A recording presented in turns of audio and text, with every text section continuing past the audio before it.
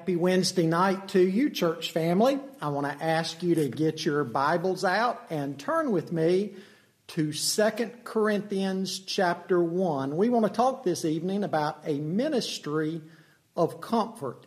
And I'm going to take a different angle a time or two throughout this text because there's another way that I want to encourage you to use it as you minister to people during this time. So again, go ahead and find 2 Corinthians chapter 1, and we'll read the text in a moment. But first of all, let me remind you about the funeral coming up Saturday. Claude Oxford's funeral will be here in the sanctuary of Pitts Baptist. Visitation starting at 10, and then the funeral service at 11. And then the next day, we're excited about our outdoor service. Continue to watch for updates on that, weather updates. It does look like we'll be able to go through with that. But still, watch the updates just in case storms roll in and we have to make a change in plans. But let's go to the Lord tonight in prayer. Can we do that? Father, I pray that you would open our minds and hearts to your word. And Lord, that daily you would help us to renew our love for you, for your word, and for one another. We continue to pray for the challenges that churches all around us are facing during these days. Lord, we pray for the online efforts that there will be people reached that otherwise would not be reached. So use this time. Lord, we stand upon your promise in Romans 8:28 that you are the God who uses all things together for the good of those who love you. And so use this time to bring fruit for your honor and glory. And Lord, help each of us to be ready to minister to those around us who have continuing needs. We pray for the Oxford family, for your comfort upon Ricky and Chuck and their families. And Lord, we pray that you'd use the service on Saturday to just rivet home in people's minds and hearts the truth of the gospel and the wonderful promises that we have in Jesus Christ. We pray for the weekend service, the outdoor service, that it would be a time of celebration as we gather together outdoors. And Lord, we pray all these things in Jesus' name. Amen. Now, before we read our passage tonight, let me point out a few things. My guess is that right now, some of you know people who have lost jobs or they have experienced some type of despair through this whole virus situation. I mentioned to you Sunday that you and I have to accept personal responsibility for the Great Commission. And you know, that was always the intent from the beginning, that as we go, each of us who follow Christ, as we go, we are to make disciples. Obviously, there's a corporate implication in that, but also an individual implication in that. Let me make a suggestion tonight. If there are people that you are witnessing to right now, use a passage like 2 Corinthians chapter 1 as a way to launch into a gospel presentation. You know, if we jump right into a gospel presentation with something like the Roman road, the person may not listen. But if we can talk about ways that God can work in their life, we might find an open door to keep going in the conversation and share the gospel with them. And so what I'm suggesting to you tonight is that there are passages in the Bible like this one that you might have even greater success with in sharing the gospel than with some of the passages that we typically think of. Now, granted, what I'm going to share with you tonight presupposes that you do have a few moments to sit down and speak to someone. This is not a passage where you could really do a drive-by witnessing type opportunity. I've had the opportunity to sit before in a house and, start talking about some Bible passages and what they mean. And you can tell within just a matter of moments someone's interest level. I think of one situation I was in when I started talking to the ladies there, and instantly the mother started tearing up and she wanted to hear more. She wanted to talk, and we ended up transferring over our Bible talk into a talk of sharing the gospel and what it means to become a Christian. And before we left that evening, we had the opportunity to lead that mother to faith in Christ. This is the type of passage that you could use that way with someone who's really troubled by all that they see going on in the world today. Maybe you want to share how God comforted you at a trying time in your life, and that you're confident that God can work the same way in their life.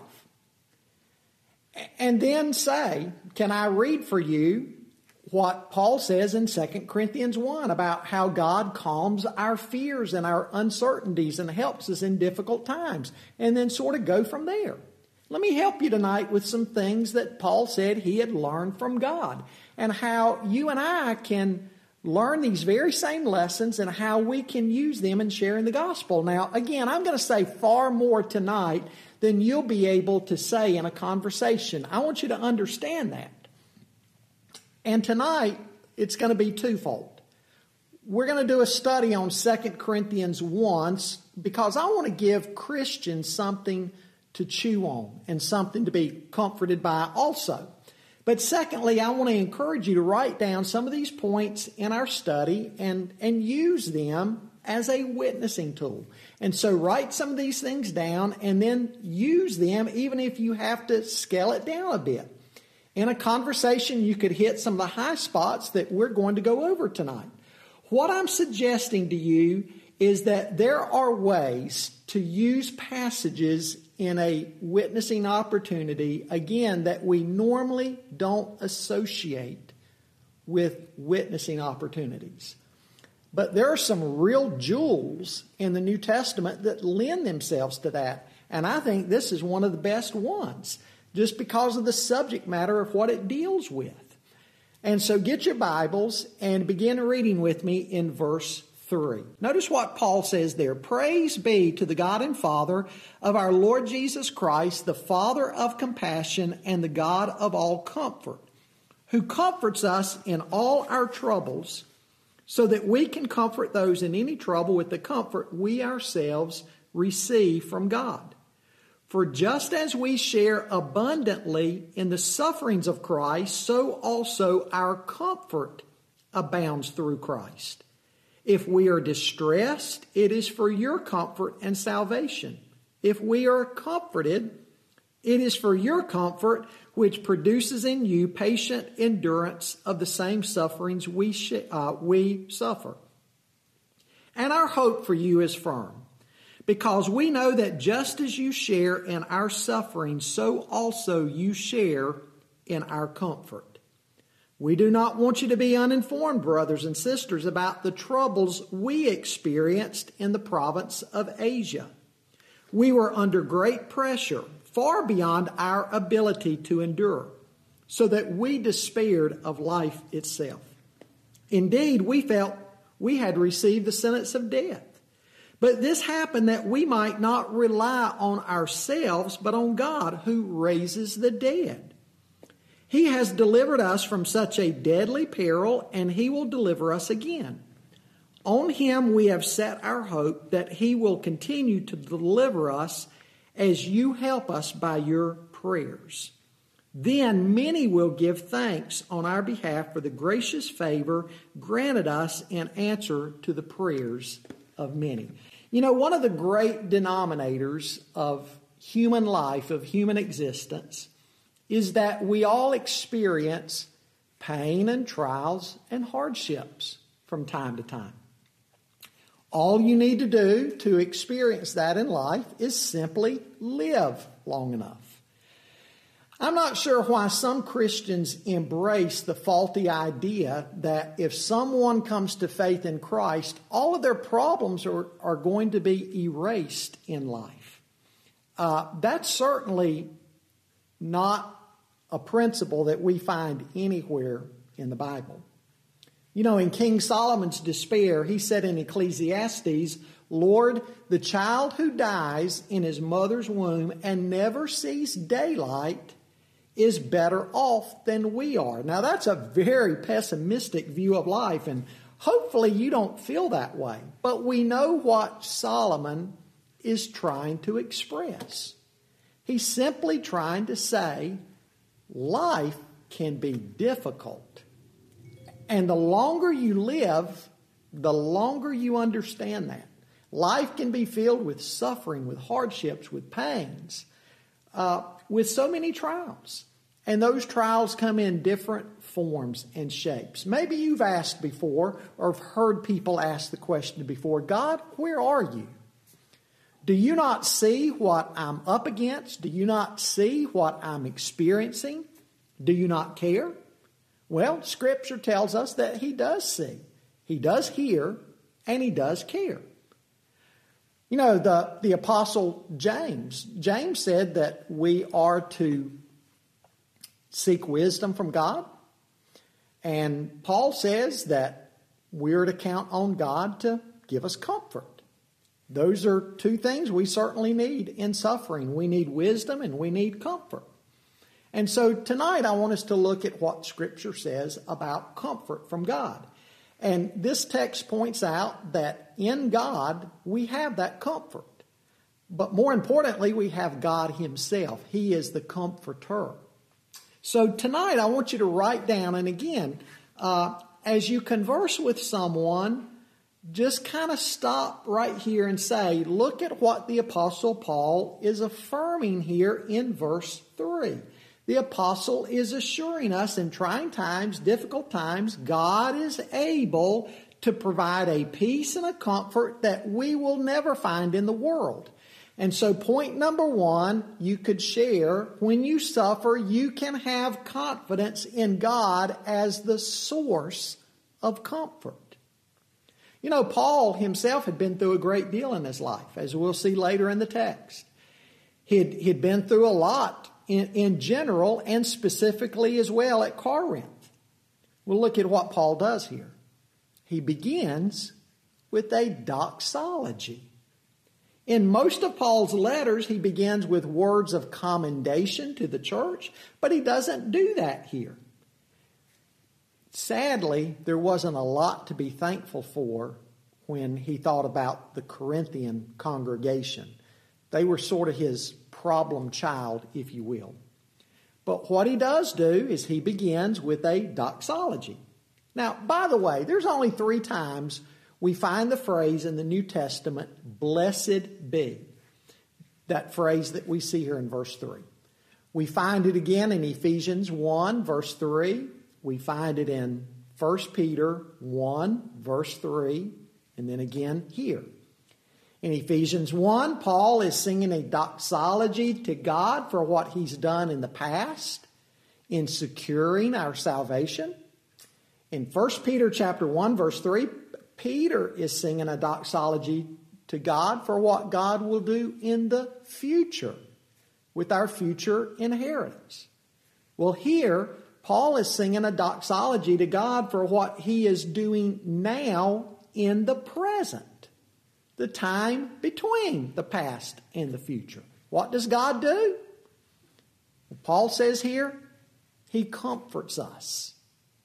God secured our salvation in the past. He's preparing a future consummation for us.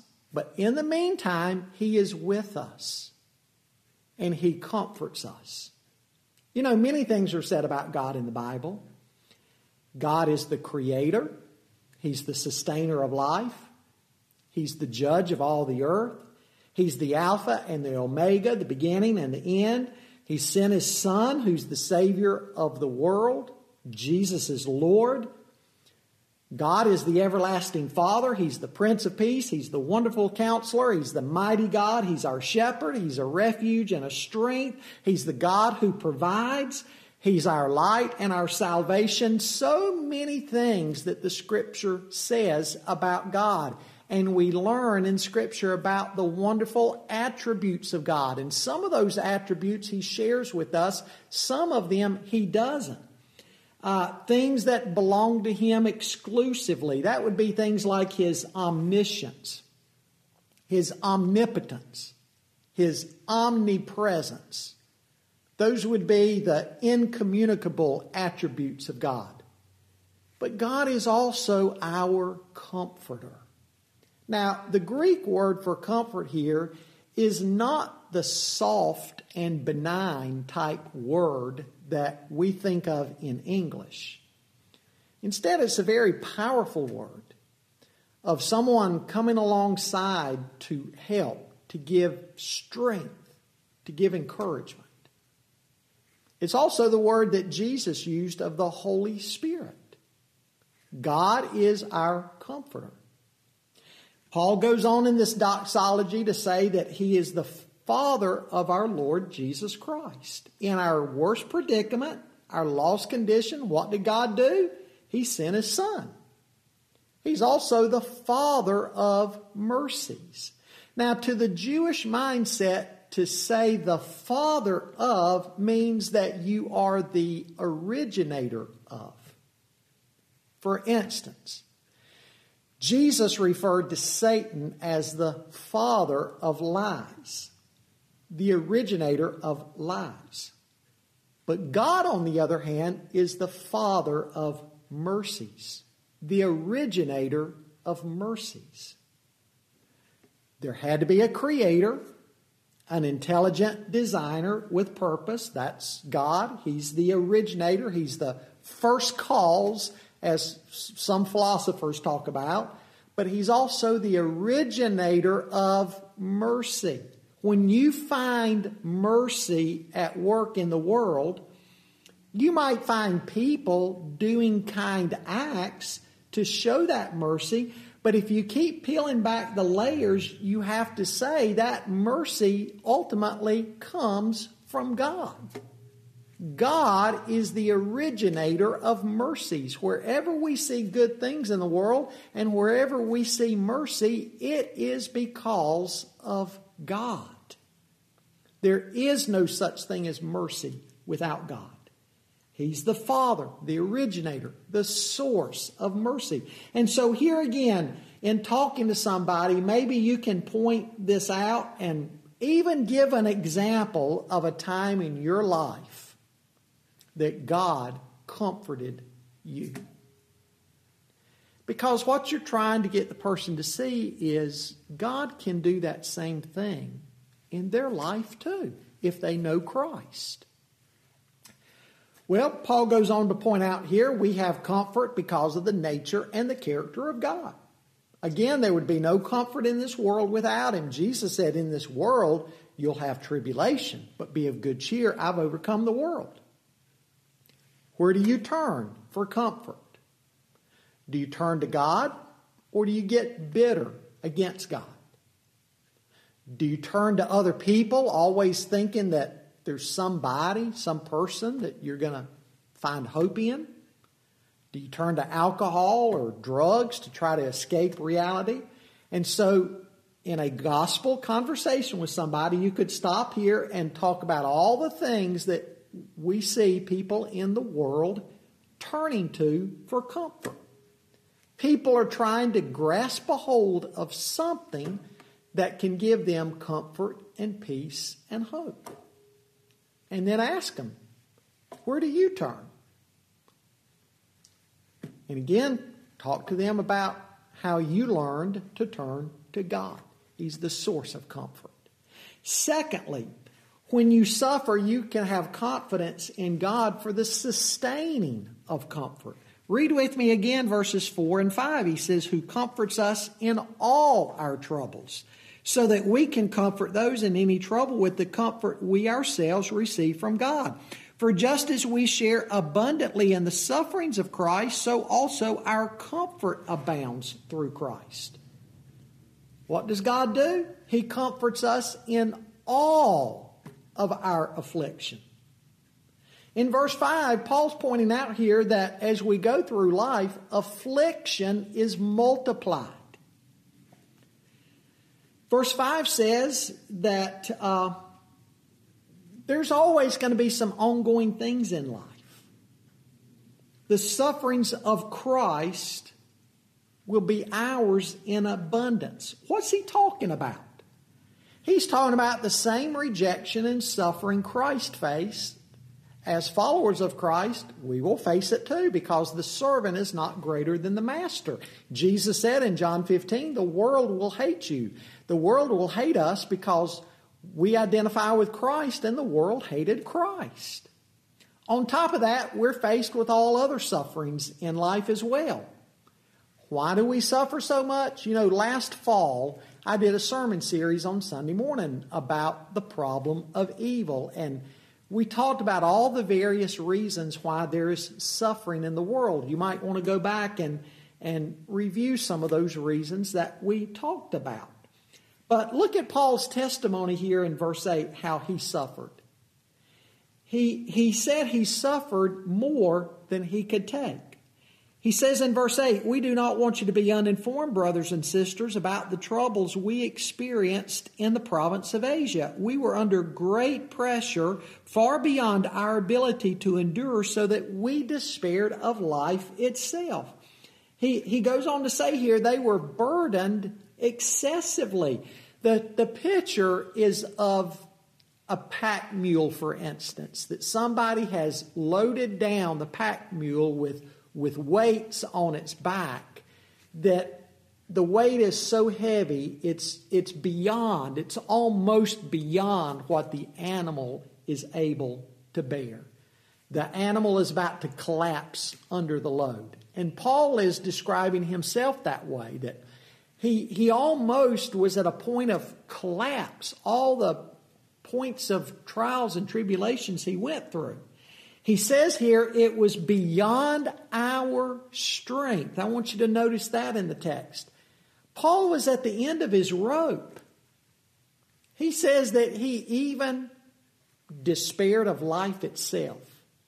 He felt as though he had the sentence of death in himself. Folks, now, scholars are a little unsure what Paul might be exactly referring to. Paul said it happened while he was in Asia. It could be in Acts 14 when the Jews stoned Paul and dragged him out of town, left him for dead. It could have been in Acts 19 when Demetrius stirred up the crowds at Ephesus against Paul because Paul was cutting into the idol-making business there. When Paul was proclaiming that idols are dead, there's no God but Jesus. That could have been the background of this. We really don't know, but what is clear in the text here is that Paul definitely had some experience in mind. It wasn't some false or made-up scenario. You know, Paul's countrymen often sought to put him to death. There were times Paul, the Apostle Paul, was discouraged. He felt beat down. He felt depressed. But look at what he says he learned in the midst of that. He learned to depend upon God. Now, folks, that is a critical lesson that you and I learn through the hardships of life, to depend upon God. Paul points out that when he was weak to the point of being past going, he learned to depend upon God, and he learned God's sufficiency. What is God able to do? God is able to help us. He's able to deliver us. He is the God who even raises the dead. But along with suffering, whatever the reason for it, what else comes along? Paul says God's comfort comes along. God's comfort. Not only is affliction something that is ongoing, but God's comfort is multiplied and abundant through Christ. Folks, as long as God's children suffer, God is going to be right there with us to comfort us. Affliction will never outlast God's grace. God's grace and comfort will prevail. What Paul is pointing out is that God's mercies to His children will never be lagging behind the trials that they face. For every hardship we face in abundance, there's also comfort from God that we will have in abundance as well. This is once again a great opportunity to point out that for those who belong to Christ, they're never alone as they face life's troubles. God is with them. What was Paul's testimony? That God delivered him and would continue to deliver him. And Paul is saying God will deliver you too. He says in verse 10, therefore we set our eyes, we fix our hope upon Him. His comfort sustains us and it keeps on sustaining us. Now, notice something very important here. God's comfort comes to us how? It comes to us through Christ, verse 5 says. Folks, I want you to stop and think about that a moment. The blessings of God come to us through Christ. We have justification through Christ. We have reconciliation with God through Christ. We have peace with God through Christ. We have access to God through Christ. We have comfort from God through Christ. In other words, all of God's blessings come to us through Christ. And so this is an excellent time to point out that if somebody is outside of Christ, if they are not saved, then that means that they are also outside of the blessings of God. Now, they'll experience those blessings that are a part of God's common grace. You know, the fact that He makes His rain to fall on the just and the unjust, and His sun shines on the just and the unjust. But somebody outside of Christ is outside of those special blessings of God that are reserved for only God's children. And so again, this is an excellent time to point that fact out. Well, thirdly tonight, I want you to see, when you suffer, you can be confident in God to assist you in the sharing of comfort. The sharing of comfort. The truth of the matter is that God has us all in the seminary of life. He's training each of His children for ministry. We're all in training. God is using the experiences of your life as classroom training, as on-the-job training, if you will. As you live the Christian life, you'll have to discern the will of God. You'll have to make choices. You'll have to undergo trials. And in all of that, God's teaching you two things. To depend on Him, as we've already seen, but God is also training you to be able to help others.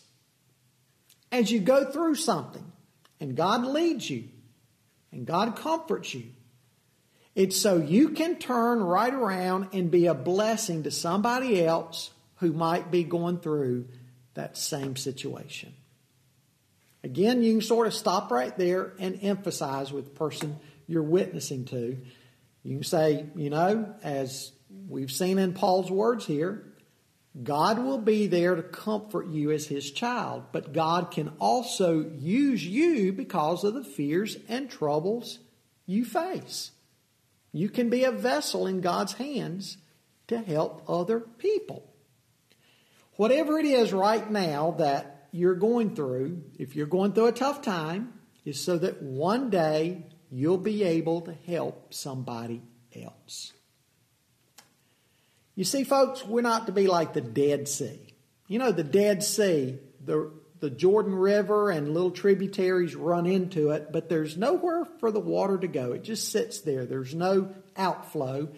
And so consequently, it just stagnates. It has a high mineral content and salt content. There's no life in the Dead Sea. You know, there are too many Dead Sea Christians. We receive all of God's blessings flowing into our lives, but there's no outlet. We don't share those blessings with anybody else. And so we become stagnant and complacent. Somebody's wisely said that God does not comfort us simply to make us comfortable, but to make us comforters. Well, verse 11 tells us how we can also help people. We can pray. Paul says, you also join in helping us through your prayers. The word picture there is of a lot of people through prayer, through the avenue of prayer, helping to carry that load. Prayer is effective. When people are suffering, the prayers of the saints for that person are effective. And you know, that's the privilege of being a part of a church family. We help each other through our prayers and through practical deeds. Now, look at what Paul says next happens. When a lot of people get involved in ministering to someone and praying for someone, and let's say God touches that person, He helps them, it's not just so that the person afflicted praises God, but everybody involved will praise God and give thanks to God. And so just as prayers abounded to God, now thanksgiving abounds to God. Well, let me close by giving you some lessons. Lesson number 1, we certainly see here that Christians are not isolated from the problems of life. Everybody experiences problems. The difference is that we are insulated. We're not isolated from, but we're insulated in trials. We are kept by the power of God. God is able to keep us, and He's able to comfort us. Second lesson, trials are an occasion to trust God. Trials are an occasion to trust God. When you're beyond your strength, rely on His strength. Don't despair. Depend upon the God of all comfort. And then a third lesson, what we learn from trials helps us in ministry to others. God helps us, strengthens us. He may not necessarily take the trial away from us, but He'll help us in the midst of it, and that way we can turn around and help others. And so again, there's wonderful truths in this passage for Christians. It's a passage written to believers, those who already know God through Christ, that they can know that God's also a God of comfort. But what I'm suggesting to you tonight, this is a wonderful passage to use also as an evangelistic tool. Because people are out there, they're hurting, they're fearful, they're anxious. And you can use a text like this to explain how God has comforted you. And you can sort of walk through some of these key truths in this text and help them to see that if they come to Christ, these promises can be for them as well. So think of a text like this. Again, not just the text that we normally associate with witnessing.